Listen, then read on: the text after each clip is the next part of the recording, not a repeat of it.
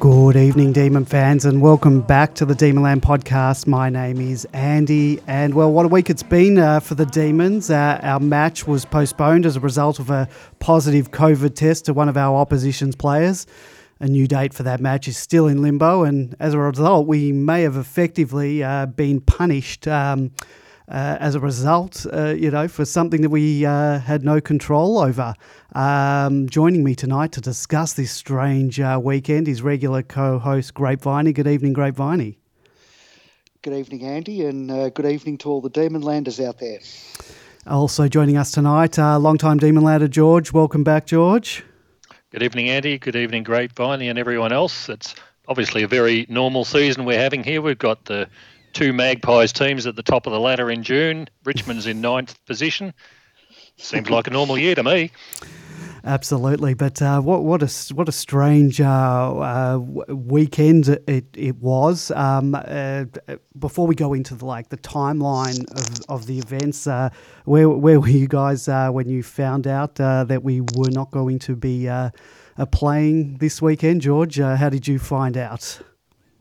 I found out when I was trying to install KO on my on my screen, so that I made sure that I had coverage no matter what happened in this year. But it was all a complete and utter waste of time in the end.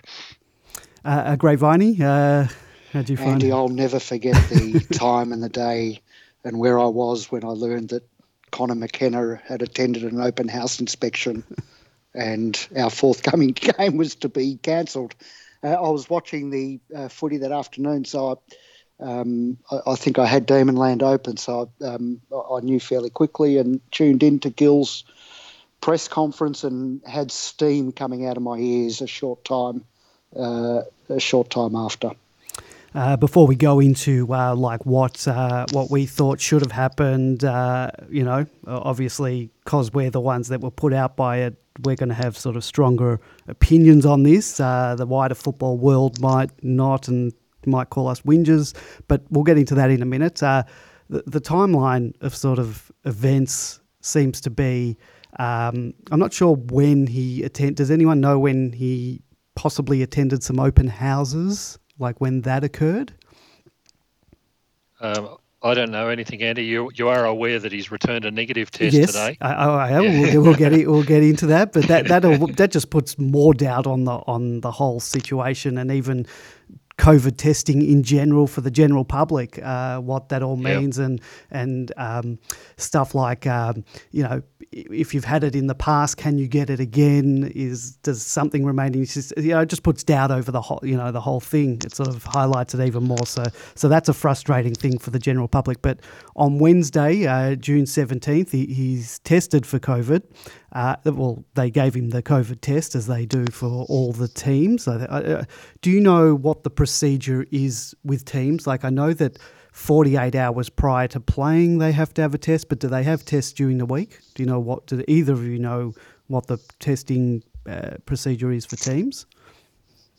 No. I'm not aware of anything specific, but it sounds like they've had a number of tests during the week for teams. I really wouldn't know what the AFL's prescribed.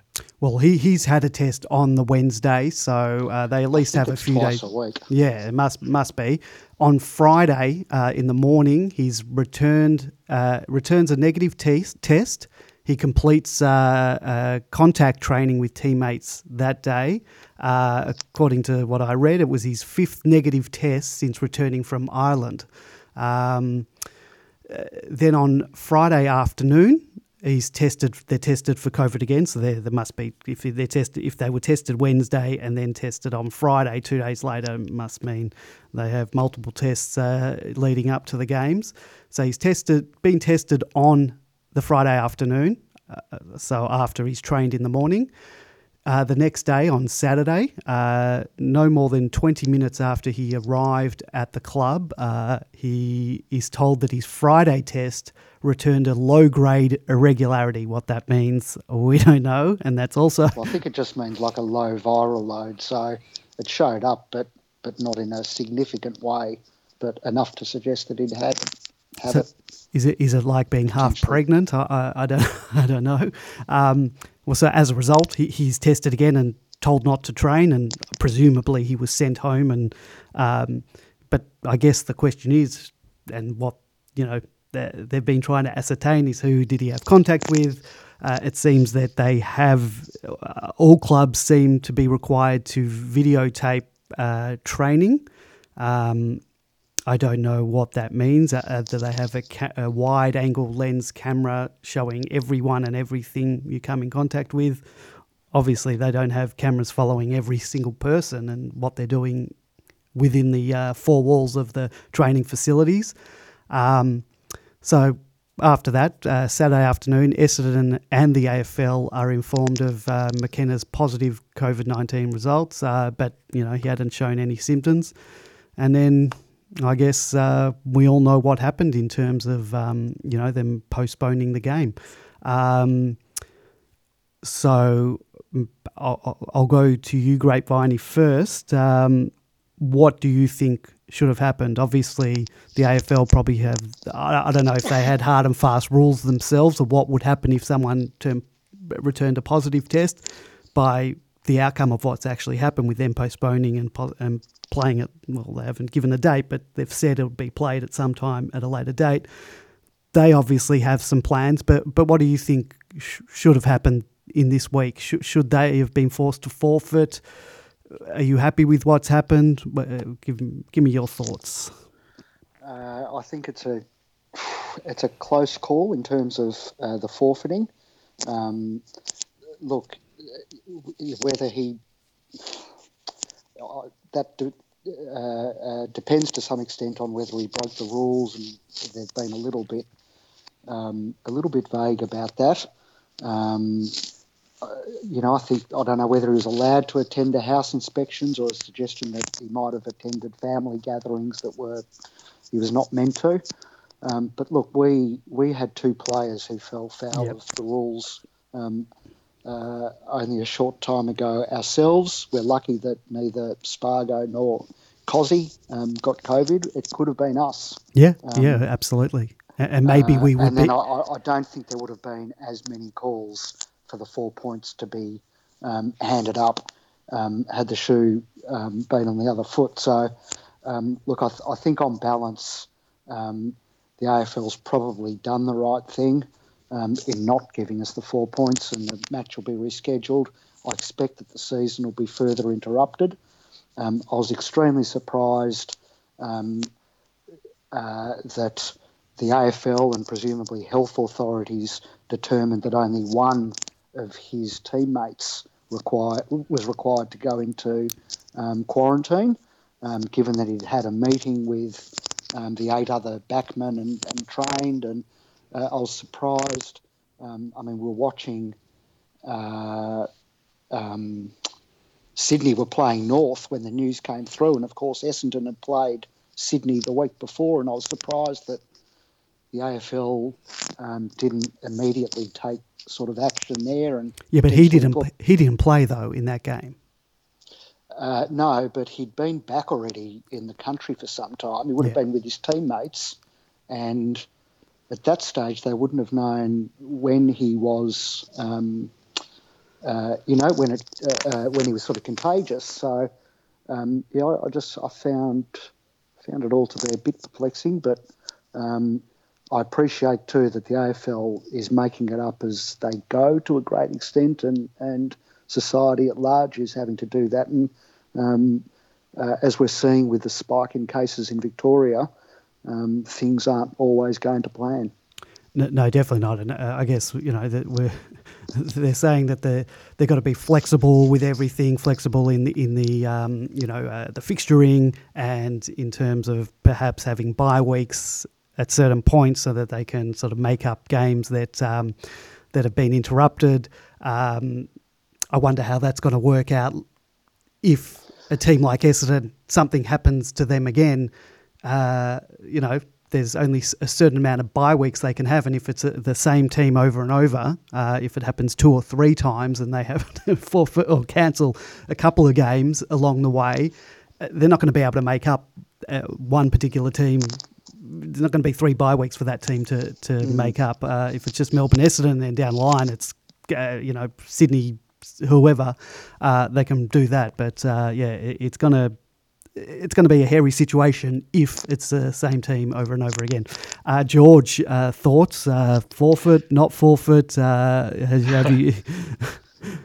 I think Grapevine summed this up beautifully in the one word, and that's perplexing. Simply because we don't know the facts behind the matter at this stage. We don't know how infectious he was at this stage. We don't know whether he's broken any AFL rules or community rules in any case. It might be sheer and utter bad luck. But I think as a club, we've got to listen to what I think Josh Marnie said during the week, and that is that we need to be resilient about these things. A lot of these things are being made up on the run simply because they have to be. The clubs are collectively in a dire position. The AFL's in a dire position if games don't go ahead. There's an awful lot of money invested in making the broadcast deal work for the broadcasters this year. I think it was interesting. There was some conversation from one of the people on Demonland about the fact that some of these players just don't seem to get it about what's at stake here. The McKenna situation and even our own situation with Cozzy and Spargo, Ollie Wines from Adelaide, the AFL is expecting these players to actually hold to a higher standard than what the community is being expected to, simply because the risks are that this whole competition this year might just fall in a big heap, which will put a lot of people out of a job, more so than what they have at the moment. Let's just hope that a few people can pull their heads in and do what they're meant to be doing. But at the end of the day, as Josh said, we've just got to wear what we've got. I think Jack Viney was similar. Just we're concentrating on Geelong this week. It's no use worrying about what's gone under the bridge. Just get on with what's been put in front of us and play a game of footy.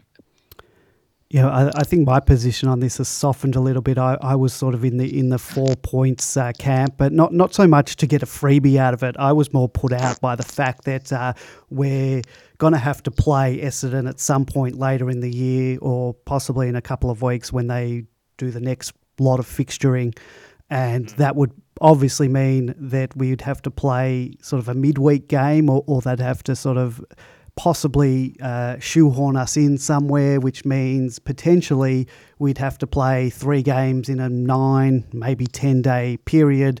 And doing something like that means we've got to manage our loads, to suit that, to fit that in, meaning, it affects the game, before the post, the new game with Essendon, that game with Essendon, and the game after that, and possibly the game after that.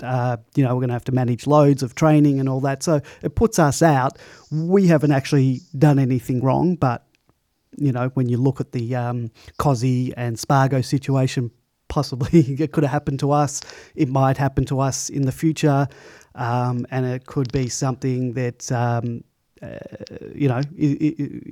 player could contract it through, no fault of their own. It could happen because we play another team that someone has it. So, it could happen to us. So my position softened a little, but I was more put out by the fact that we're going to suffer down the track, and it's something that we had, nothing to do with. And at the time, sort of earlier in the week, there was the thought that that there were perhaps 8 players from Essendon that weren't going to be allowed to play, that they'd have to quarantine for two weeks, and their whole backline, in fact, because they've been training, in groups of 8, in line positions. So I was a little bit put out because they were going to perhaps play Carlton this week without a backline, and therefore Carlton are the big winners out of this. And that sort of put my nose out of joint a bit. There was talk, perhaps we should play Essendon midweek, as in tomorrow. But apparently Melbourne were given the assurance by the AFL, it seems, on Saturday, that there wasn't going to be a midweek game, a make-up game, that that quickly. So we were given permission to play the intra-club game this week. So yeah, I guess I've softened a little bit. It is what it is, and look, there might be more bumps along the road as we go. And there's already been enough bumps that the season is compromised beyond rescue anyway. Our round one game was a non-game, if we're honest about it.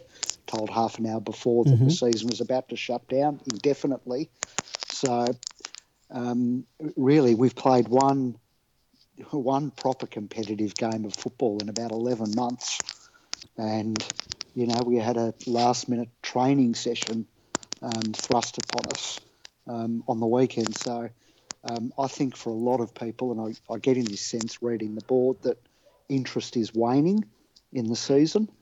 It certainly is waning in non-MFC games. We're seeing a lot of sides going quarters, halves, three quarters without scoring.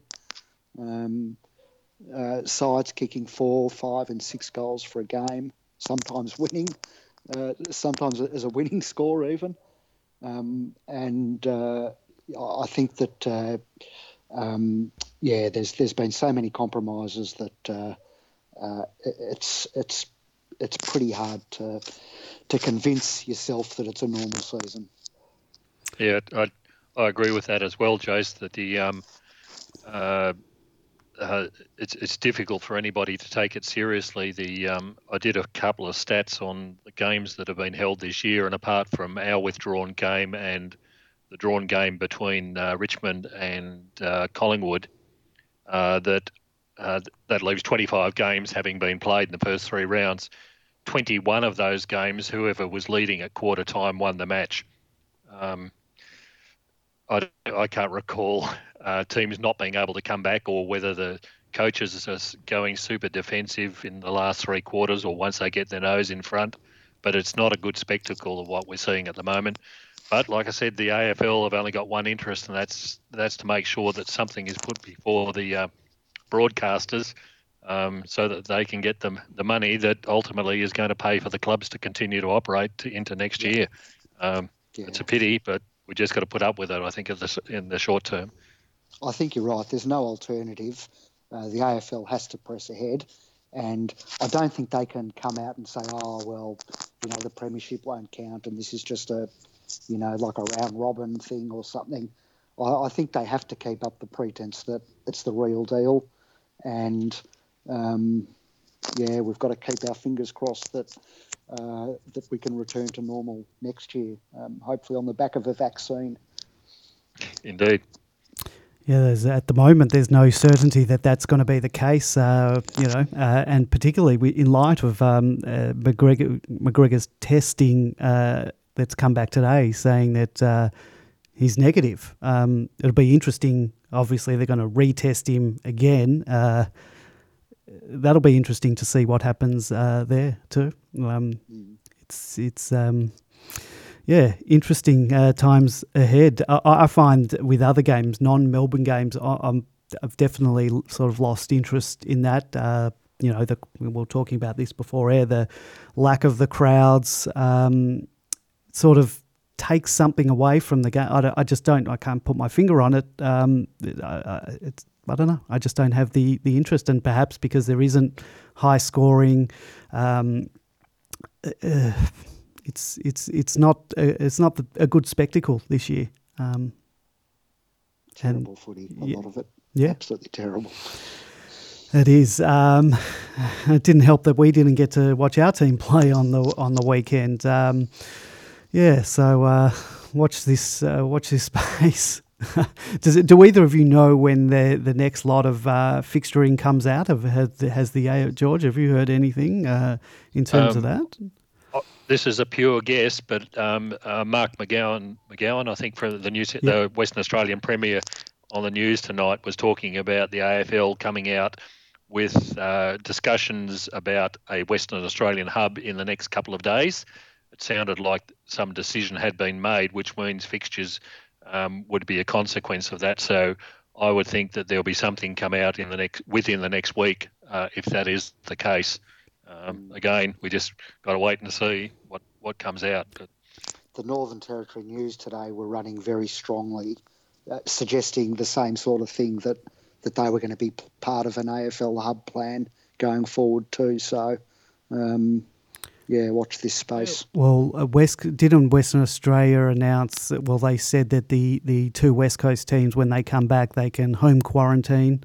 That's correct. Yeah, yep. and they've also announced crowds now for Optus Stadium in Perth too, of up to 60,000, which I think is the capacity there anyway. So that seemed a bit bizarre to me. Perhaps I'm... No, I saw that as well. So, but is that the capacity is 60,000? Isn't it? Yeah. So it's returned to normal, I guess. Yeah. So look, that's going to be a huge advantage for West Coast and Freo, and also for South Australian teams, because I believe their government has announced at least 50% capacity. I think even as early as the next week can be put in place. So there's certainly that here. Totally changes the dynamics of the game too. So just something we've got to cop on the chin and move on. So some Victorian teams will probably be going to Western Australia. We might avoid that, having played West Coast in the first round. Depending on how they do it, we might go there for maybe a day. Like I don't know how that will work, but we might have to play Freo or something. I'm sure the AFL will send us there to play Freo. But I don't know. I think the plan, Andy, is that a team will go there for 2 weeks. Yep. So that they play West Coast and Freo. Well, that rules us out. And then probably have a bye arrangement the week after or something like that, and then sort of swap other teams in through that arrangement. I'm a little bit unsure about how West Coast get to play games not in Western Australia anymore. But again, the fixtures are a little bit flexible at the moment, and I'm sure that we'll be given the raw pineapple end again. Yeah, but look, we might escape that if that if what you say is correct, and going over there for 2 weeks to play both teams. That we've played West Coast, so that might rule us out that way. And you mentioned that there might be a bye the week after. Well, we might have to play Essendon in any bye sort of situation. So or that we just play Fremantle over here. Well, that's the way it was meant to be, wasn't it, early in the year? Exactly. So I'll take that. It's certainly a bizarre year. Let's, well, I guess we can turn our attention. But there was a game. Played this week. We didn't get to see it. I guess it was never really on the cards for us to have vision of that game. Melbourne aren't going to put complete vision of what's effectively a training run of match simulation for other teams to dissect. If we don't have to. So I don't think there was ever a lot of supporters wanted it, obviously. But we did get to see all the goals. So we've got a bit of vision from the game. That there's 24 hours in this. The club's done well to put anything out to fans. So in the circumstances, it's a good effort, I thought. Oh, well, I assume, I'm not sure where the footage came from, whether Melbourne had to set up their own stuff or because there was going to be a game there anyway, whether they were able to use Channel 7's cameras, or at least one of them, because I think was there multiple in the vision that we saw? Was there multiple cameras going on? I'm not sure if it was just the one angle that we were seeing, but I'm sharing a screen with you guys at the moment, so we can have a look at some of the vision. George, Yep. The teams that were put out, we had our it looks from what I can ascertain from this, it looks like it started off sort of an A team and a B team. And when I say A, as in the regular team, possibly the team that was going to be lining up was in one team. Is that what it looked like to you, George?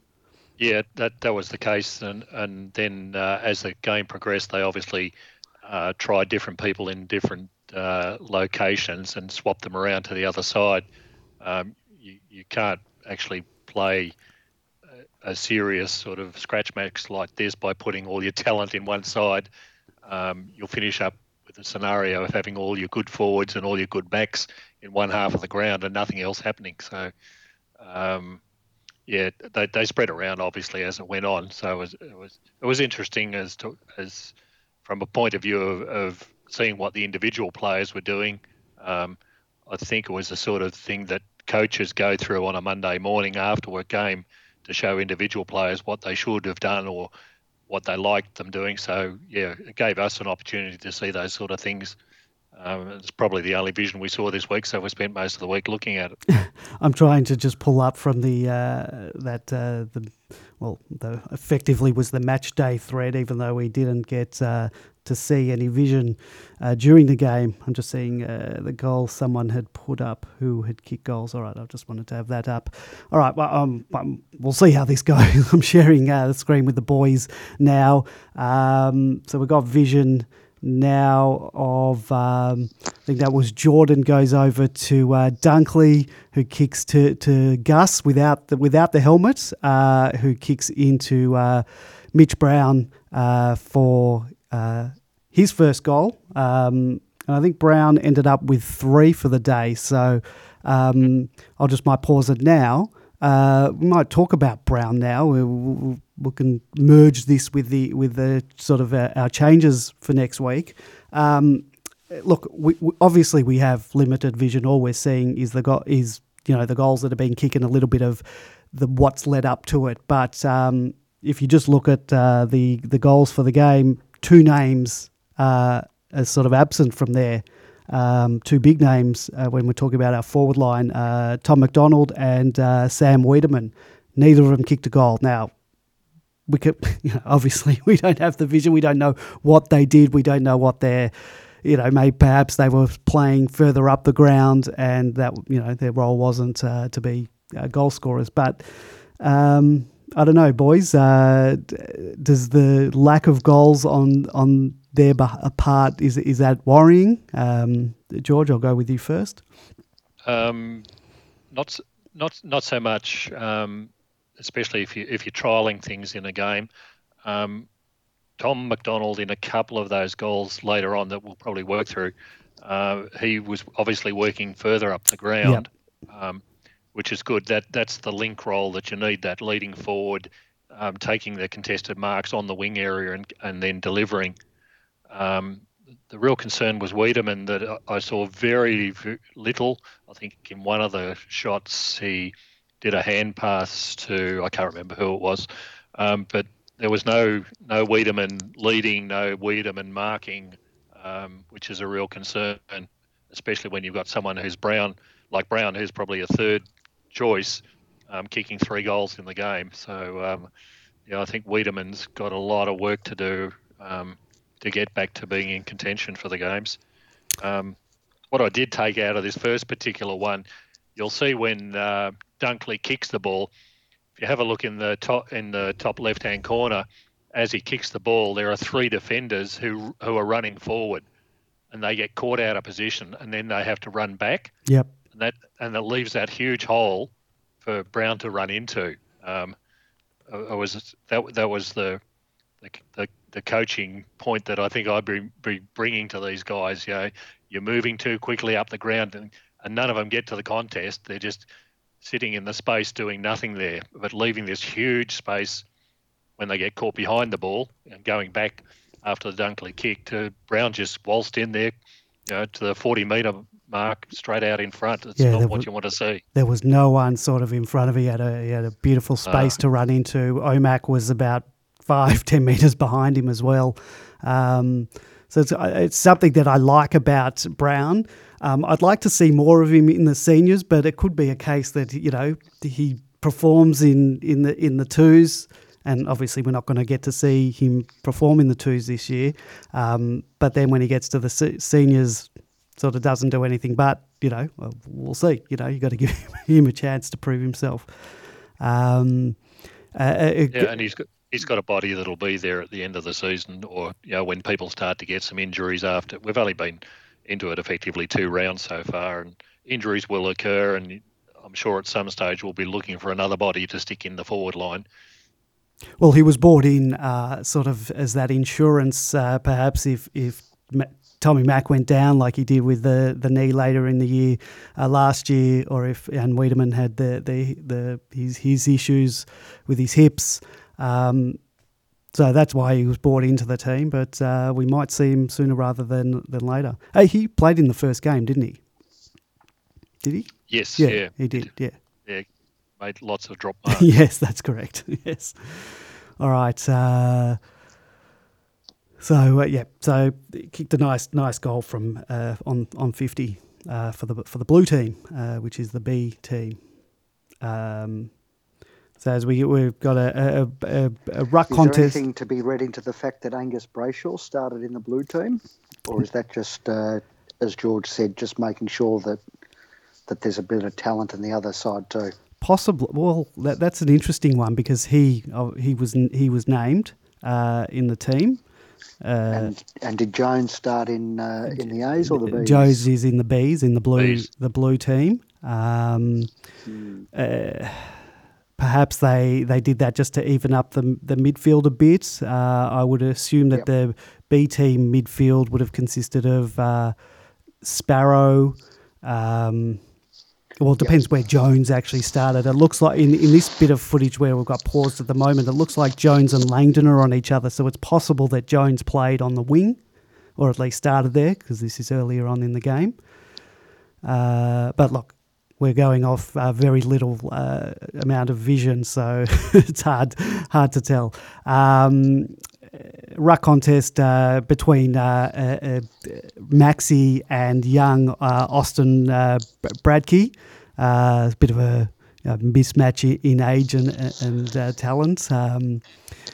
It looked like from the first bit of footage that we saw, it looked like Jackson was playing deep in the forward line for the blue team as well. So they had a 2-pronged Brown and Jackson. So, but in some of the vision we did, some of the pictures we saw from the weekend, Jackson did play rucks.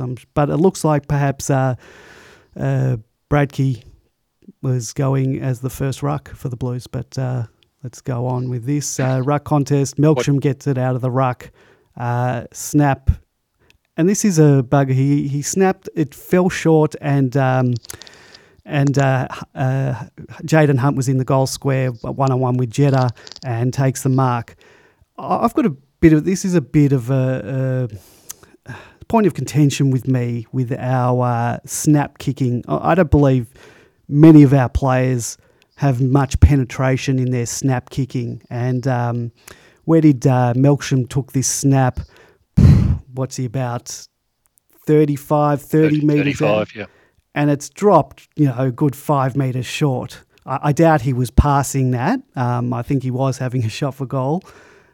I see lots of opposition players get the ball 40 out the ball out of a pack and just snap around their body and goes through post height. I never see that with many of our players. I don't know if you guys notice that. I think it's a league-wide thing. I think you're getting mixed up with some of the historical videos that have been shown on Fox before the season resumed. Because when I go back and watch Alan Jakovic, he used to snap from 50 and it'd go through a post height on his wrong foot. And it's true that certainly in my experience, it seems that it's across the board, not just at Melbourne. But yeah, players can't snap the distances. So what's happened? What's happened to players? Because that's not a pass. He wasn't passing then. That's fallen short. And I noticed Brayshaw does it. I've seen a lot of them do it. I notice it all the time that there's just no penetration in those snap kicks. Who knows? Yeah, It's unusual because if you remember in the Hawthorn final last year, Melcham snapped one from about 50. So he can do it, but that obviously one, not doing it. That one was sort of, that's more across the body. That's across the body, so you get a bit more penetration in that. I'm talking about those pure, like those snaps out of the air that they do actually go sort of high up. But I don't know. I maybe I am confusing it with sort of past memories.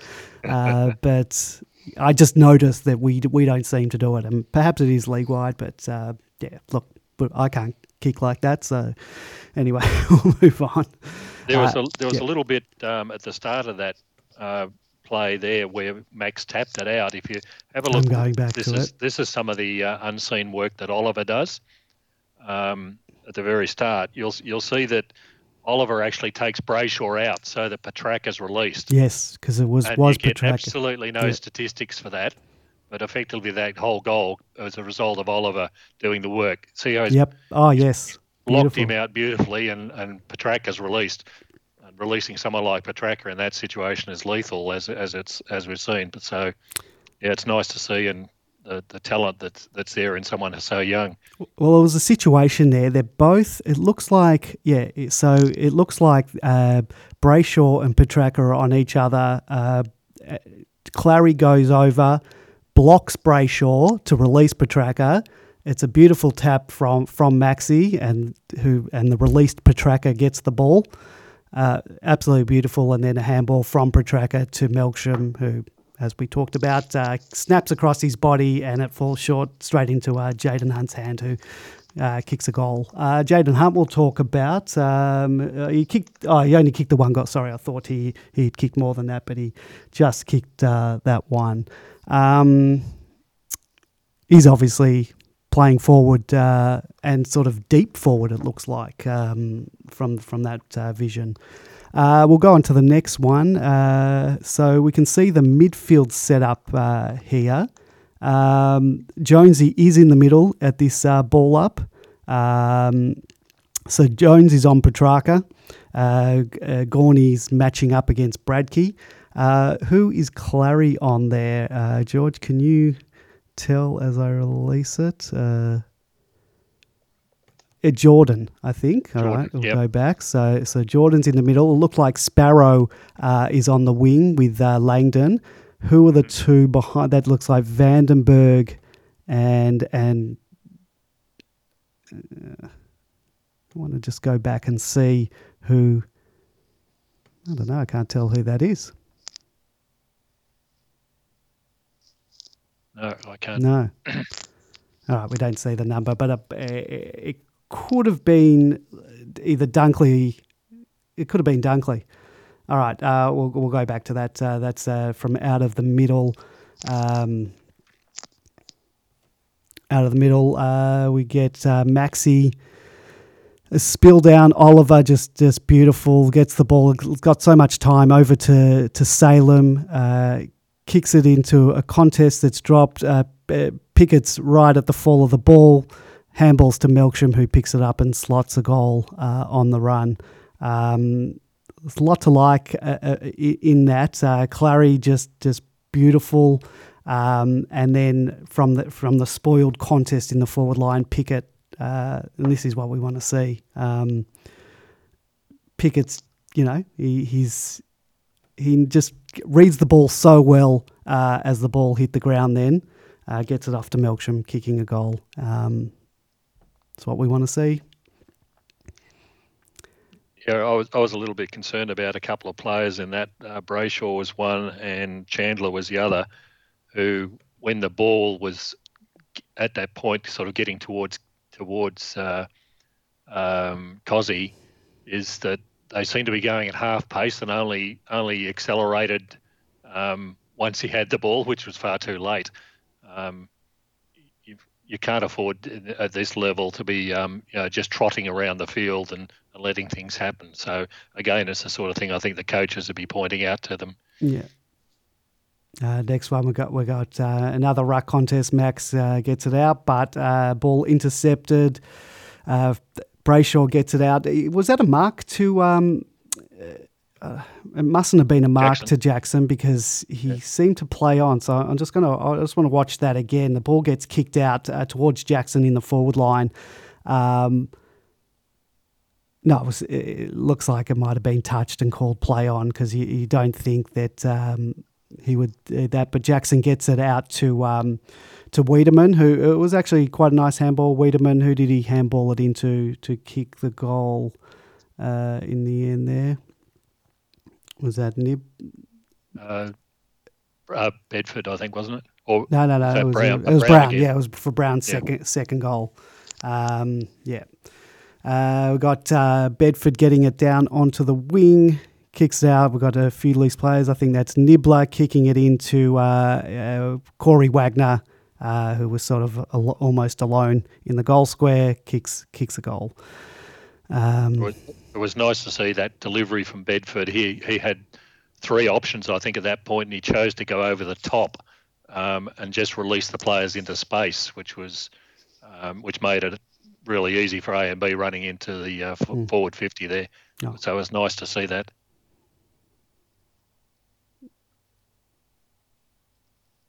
All right. All right. Next one. Oh, that's sorry. I went back too far. So this is when we don't have a game to watch. This is the what we're. This one irked me a bit. What's happened to Stephen May to his kicking? We saw in the Carlton game a couple of his kickouts were atrocious, and he's got the ball inside the 50 arc and he's kicked it into the man on the mark, which has resulted in a goal to Bedford. It's unacceptable for someone who's supposedly one of the best kicks in the team. The interesting thing from my perspective on that one was I don't know who in the hell he was kicking it to. The limited amount of vision we got when he's actually taking the kick, I can't see anyone on his side within range. It was obviously going to be a short kick of some sort. Oh, it was. Yeah, there was only blue people in the screen. Even if that had not been intercepted by the guy on the mark, it would have gone to someone in blue. It was looking like it was a really short kick, and there was no one there. So yes, you're 100% correct there. So Bedford then mopped up for a goal. Yeah, interesting. And that was Gus over to Corey Wagner on the wing. Wagner finds Brown, who was out in front of Oscar McDonald. One of those stupid 50-metre penalties that we hate.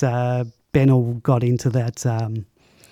What happened there was Omac left the mark for Bennell, but Bennell was in the protected space at the time, so it was a 50-metre penalty to Brown. I think it was Rivers who left the mark.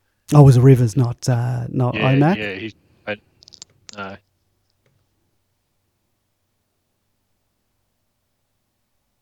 Yeah, I think you're right. I think it was. He should never have left that chasing Wagner down the wing there. He was already well covered by Smith. Yeah.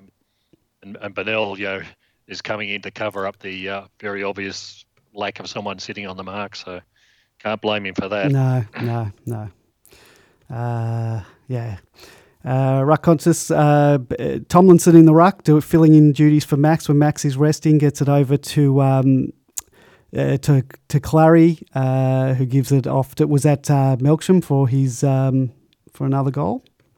Mm-hmm. Yeah. Then we have Clary in the middle again, gets tackled, dispossessed. Jordan picks up. Then Jordan got a free. Oh, and another 50-metre penalty. Oh, yeah, that was. I think what happened there, Max played on. Yep. When after the whistle, and again, silly 50s. You don't give away these sort of ones. That's the second one. I think there's another one subsequently coming up as well. So what it looked like then after Jordan got the goal from the 50-metre penalty, almost everyone in the blue team went up to him. So he's in lieu of him kicking his first goal in AFL football, maybe his first goal on the G. We see T-Mac get it up, sort of up at half-forward flank, kicks long ball in. This is nice, seeing T-Mac. That's exactly what we want him to do. That link man out the side, nice strong contested mark, and finding Fritsch in the forward line. So Fritsch kicked 3 goals. We don't know what. I'll pause it here. We don't know. We don't have the point. How many points were scored? But our disappointment with Fritsch in the past couple of weeks, round 1 and round 2, being over two and a bit months, was his inaccuracy in front of goal. I think he had kicked 1 goal 6. Seeing him kick 3 goals, let's hope it wasn't 3 goals 6 that he kicked on the day. But good to see him finding the big sticks again. Where you pause the next one, Andy, is just fantastic. Yep. Bonnell's got the ball above his head. Yep. And there are 7 blue players. Yep. Between him and the next red player. Yes. And watch what happens. He gives it out to Gus, who's changed teams. Gus kicks it over into the pocket almost to Hannon. Hannon finds Pickett on the lead. Pickett from what was he, 35, 40 out, kicks a goal. So once again. Yep. Once again, there was a little bit of concern there. How in the hell did Pickett get to be on his own 35 metres out? There's something not quite working. It might be the blue team's backlines not quite switched on, or they're not the completely by himself. But look, he's all on his own there. Completely by himself in the hole. No one around him. Or we could look at this the other way, and perhaps this is a good thing, and our forwards are now starting to find connection. And this is what we'll see in matches going forward. What was interesting there, Bennell handballed it over to Brayshaw, who was obviously switched teams at this point. But when Brayshaw was playing on the blue team, he was helmetless. When he's changed to the red team, helmet's back on. I wonder what the thought process there, because often we see him at training without the helmet, but obviously game day he's wearing it. Just something interesting to note. I went to a sort of a little presentation with Harms and Brayshaw last year, early on in the season, and somebody asked him about his helmet, and he said, look, in all honesty, the helmet doesn't do anything in terms of concussion, or he's been told by the medical experts that it really doesn't affect anything, but he wears it because his mum's worried. So if his mum wasn't at the game, that's okay. Yeah. Well, presumably she has access to YouTube, so... and she'll give him a tongue lashing when he gets home. Maybe that's why. Maybe she turned up at halftime, and that's why he wore it. This one we got the blue team. Spargo gives it out to Wagner, who gives it back to Spargo. A snap sort of from the pocket. Nice to see Spargo get amongst it. In terms of Spargo, what happens there? He got the 2 weeks for the indiscretion. I believe the AFL gave him 2 weeks because he wasn't named in the Carlton match. So he got the penalty for that, the 2 weeks for that would preclude him from being selected the week after, because he had it when he got the penalty. He hadn't been selected in the team at the time. But I thought it was a reflection on his seniority relative to Cozzy, and the fact that he led Cozzy astray. It was his decision, or he. Oh, was it? That's what I'd read. Did you hear that? Because I didn't hear. I've been just assuming that's why they gave him the 2 weeks. I didn't know that there was. I would have thought there should be one rule for all, regardless of seniority or leading astray. Sure. I did read that on Demonland. So Yeah, I thought it was because Spargo had organised to go out to this meeting and took Cozzy along, basically. Yeah. Interesting. And I would that have... then, for me, solved the riddle of why Jetta was roughing up Spargo on the weekend. Probably just protecting Cozzy and saying, don't you lead my boy astray. Well, was it because it was Spargo that ordered the Uber? It was on his account that he got the 2 weeks. Okay, yep, fair enough. Anyway, what happens there? He played in this game. He was obviously allowed to because it's training effectively. I presume he has to serve out another week's suspension. But I don't know on that one, but I would suspect that that's the case. Yeah. He's kicked 2 goals in this game. So yeah, interesting. Anyway, it's probably a moot point. We've got it on the wing. Langdon doing what Langdon does, kicking it into the forward line, hitting up. Is that Fritchie? No, it's Melksham. I can tell by his style of kicking.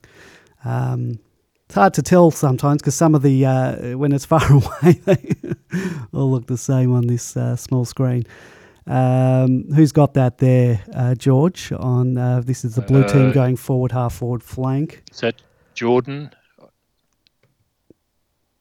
Can't quite see. No, that's I think it's Spargo. Spargo kicks it into a leading Nibbler, who marks it sort of in right on a tight angle. Kicks a beautiful goal from the pocket. So it's interesting. How many has Nibbler got? The 1 or the 2? Did he kick a goal before? Or no, he passed it in. So he's only got the 1.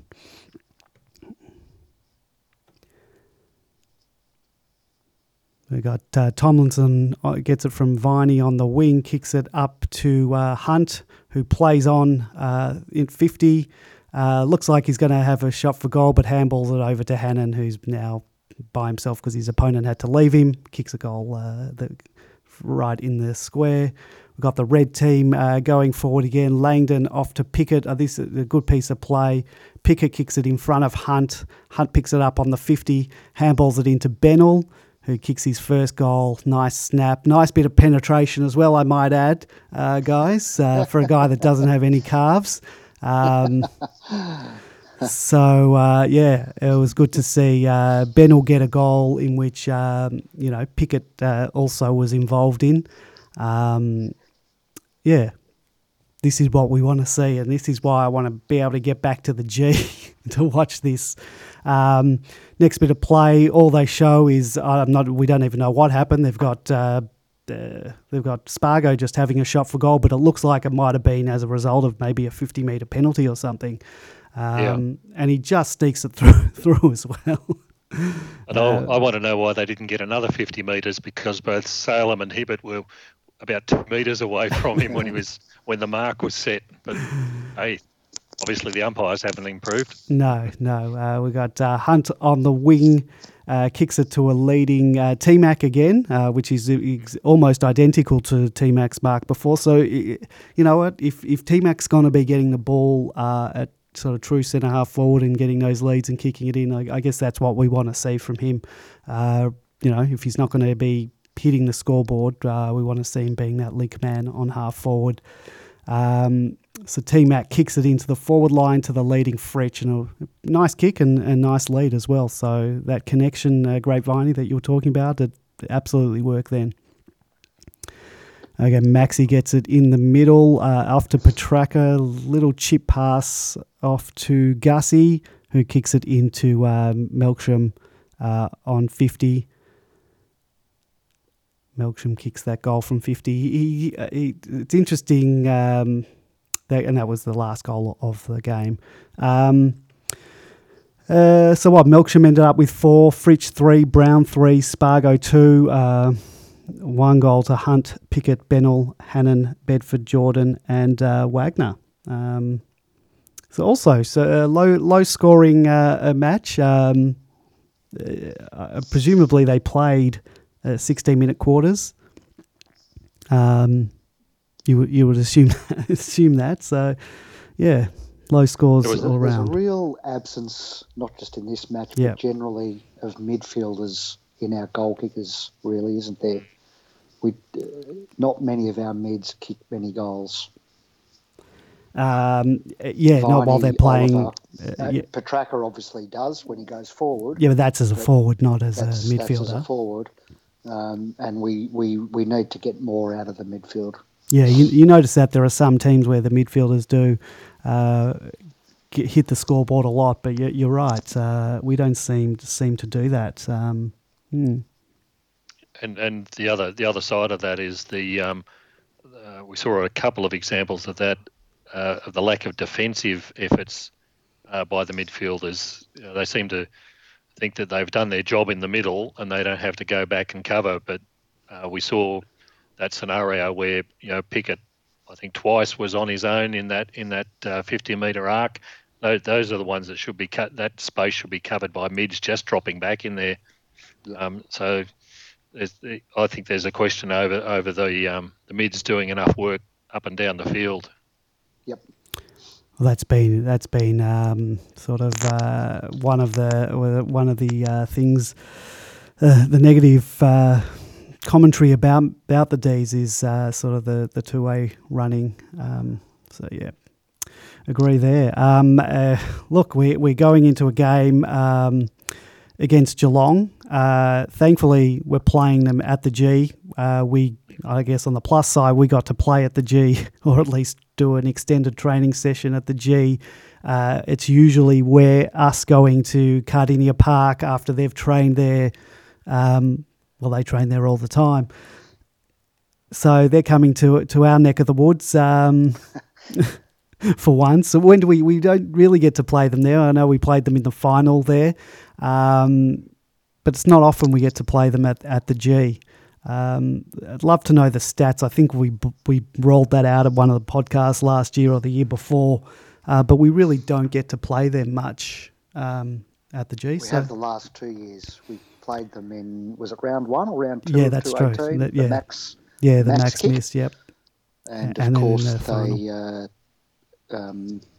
we played them early last year too, I think, didn't we? No, we played them at Cardinia Park last year, early in the year. That's when May got injured. It was raining. It was a night or a twilight game. So no, we didn't play them at the G. Yep. Sorry. Yep. Just the 18. Yep. I've forgotten about last year. It's been wiped. And I'm sure if 2021 goes back to normal, footy will probably forget 2020 pretty quickly. Except can I just say on that point, I am genuinely retrospectively grateful that we had a poor year last year, because had we had a good year, we would have come into 2020 rightfully anticipating, if not expecting, a premiership, only to have it scuttled by this COVID nonsense. So from my perspective, that would be unbearable right now, to have come into the season knowing that we were a really good chance of winning the flag, and then to have it compromised in such a way. Yeah, well, that certainly would have been disappointing if we were flag favourites, and we talked about it last week about the Asterix Premiership and how that's got to be viewed in history and at least by the wider AFL community. Obviously, you want to, if we're there at the end of the year, you want to win, but you just wonder how it's all going to be viewed by history.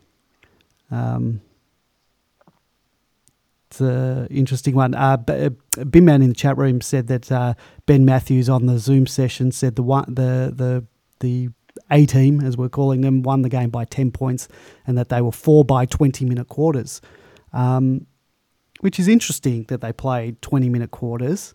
Does that surprise you? I know that obviously playing 20 minutes gives them more time, and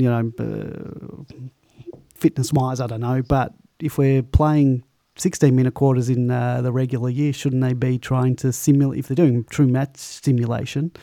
Maybe it wasn't with time on. Yeah, that's true. Mm-hmm. Yeah, good point. And there's not the same level of intensity when you're playing with your fellow teammates. We didn't, while we were looking at the goals being scored, we didn't see too much tackling going on. Are you suggesting the dancing with your sister analogy? Yeah. Yeah. That's true. I guess you don't want some punching on happening as no, happens. We're not Adelaide. Yeah. Goodness. So this week, going into this week, do you anticipate any changes? The forecast. I remember we were talking about the rain. There possibly was going to rain for the Essendon game. I'm not sure if it did rain much at all. I think we got about 8 mils on the Saturday, and then 1 or 2 on the Sunday. But there wasn't very much on the Sunday, but the ground would have been slippery. Yeah. Do we go? We went for a bit of a smaller team there. Do we change that up for Geelong, who probably have maybe a taller team than Essendon? I wouldn't be surprised to see a change or two on the basis of different opposition and different conditions. Anyone in particular? I'd like to see.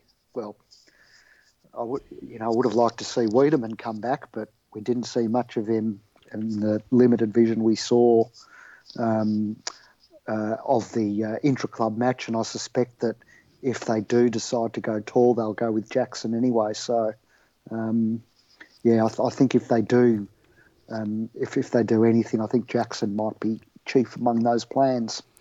Were either of you surprised, given we did the podcast on Tuesday last week? It was before the, we sort of speculated what might happen, but Wiedemann the week before had kicked 5 goals, and so had Brown. Neither of them got the call up. It turned out that Jackson was initially named in the squad, but then was taken out. Did any of those moves surprise you, George? Or? No, I think we anticipated all the players that were going to be in the overall team, and they dropped a couple at the end. I think Jones was dropped out and Jackson dropped out, but that could be just about what's happening on the day and who your opposition are directly, and I think that it'll be the same this week. I note that Viney, in an interview today, was pumping up Jonesy's efforts, which usually indicates to me when they do that on the club site that somebody is going to be selected. So I wouldn't be surprised to see him back in the side this week. I don't know who they're going to drop, but it was nice that having been able to play this scratch match, that we actually got some run into Hannon and Vandenberg and Burnell as well.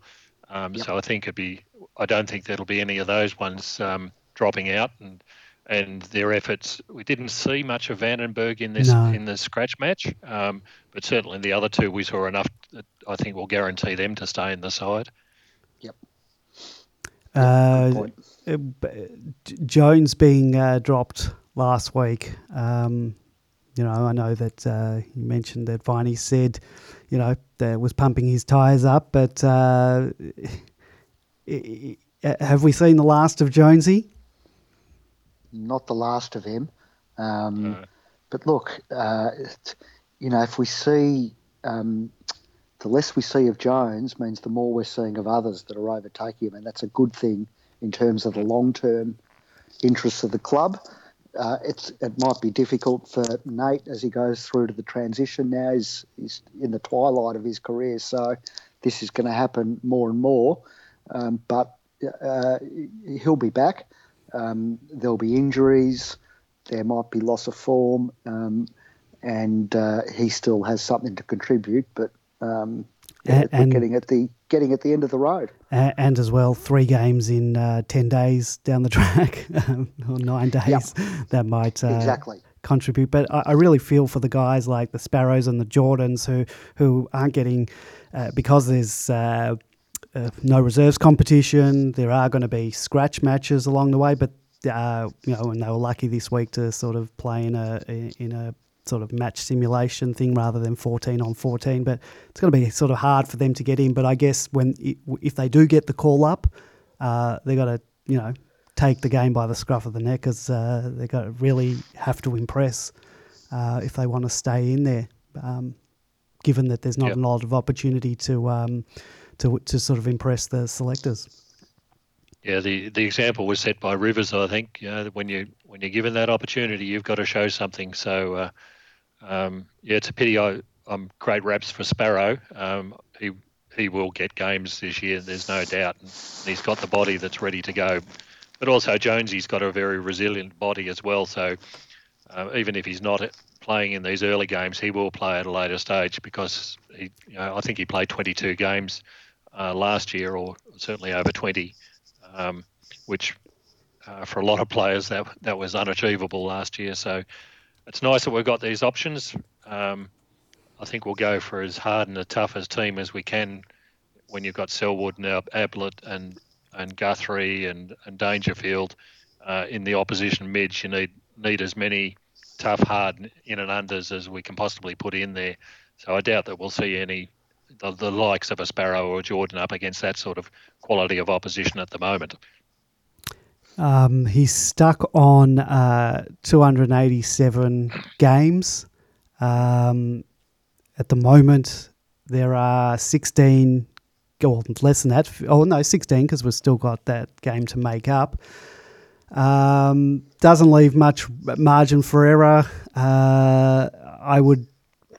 I'm guessing this is his last year. He was given a 1 year contract?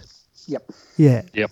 Well, it depends what happens, because this year's been sort of a funny year.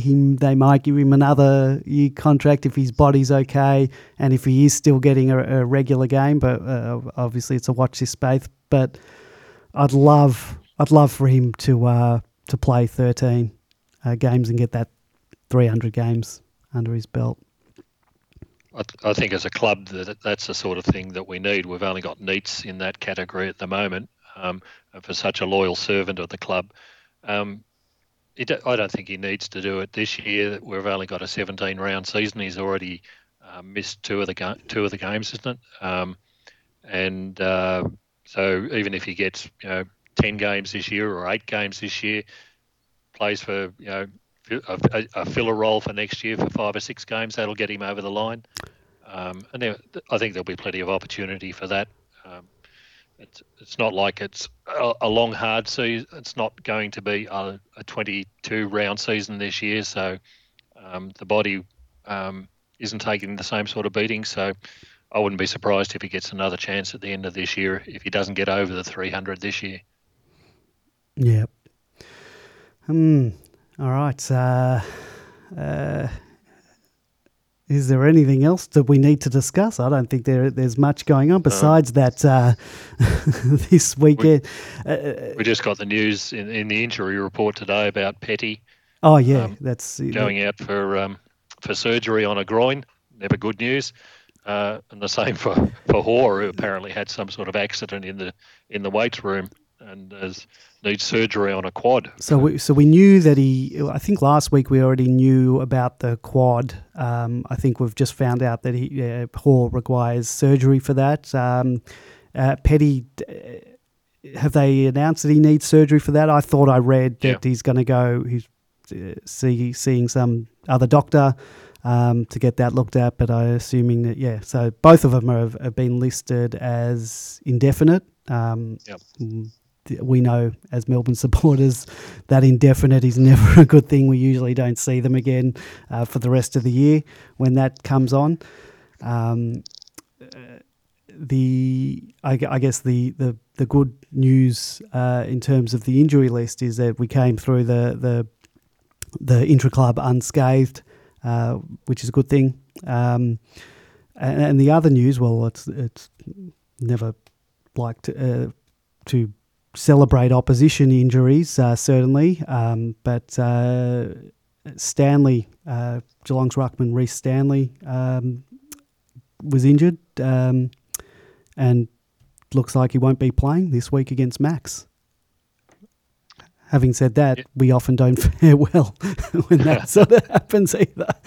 Usually the guy that comes in tears us apart. Yeah.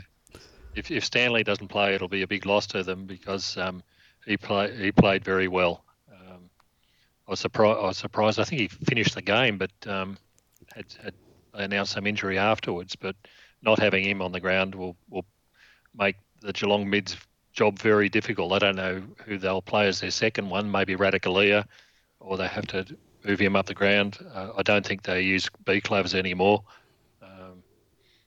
Have to wait and see on that one, but it's a big out for them. Also, a bit of a pity that we're playing them after the game that they just had. They'd be extremely disappointed in their efforts against Carlton. So they'd want to atone for that. Did you see the incident with Radicalea punching the ball back into play, costing them a goal? That was very Melbourne-esque, I thought. Yeah, I thought they were a bit harsh on him because, look, his awareness was poor, but he might have thought there was a player to his side, so he might have thought that he was doing the safe thing and that perhaps somebody could still spoil it. Yeah. I'm giving him the benefit of the doubt. All right. Well, I think it'd be interesting with Geelong.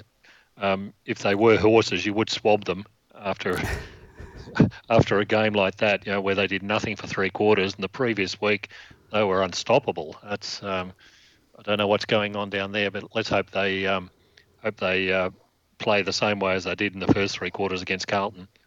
It seems like the tale of this year so far, from week to week, teams are Jekyll and Hyde, and sometimes within one game they're that. We can attest to that from just 2 weeks ago. It seems like that's happening to a lot of teams. Teams are going missing after a certain time or waking up.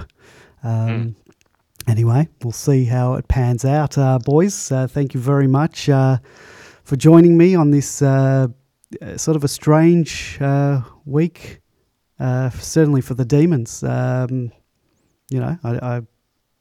It's an extremely strange week for us. We got had our one day of release for the week taken away from us, so we had to fill it with watching some highlights of goals in a scratch match. Thank you, George, and thank you, Grapeviney, for joining me. And we'll be back next week. Thanks, Eddie. Thanks, guys.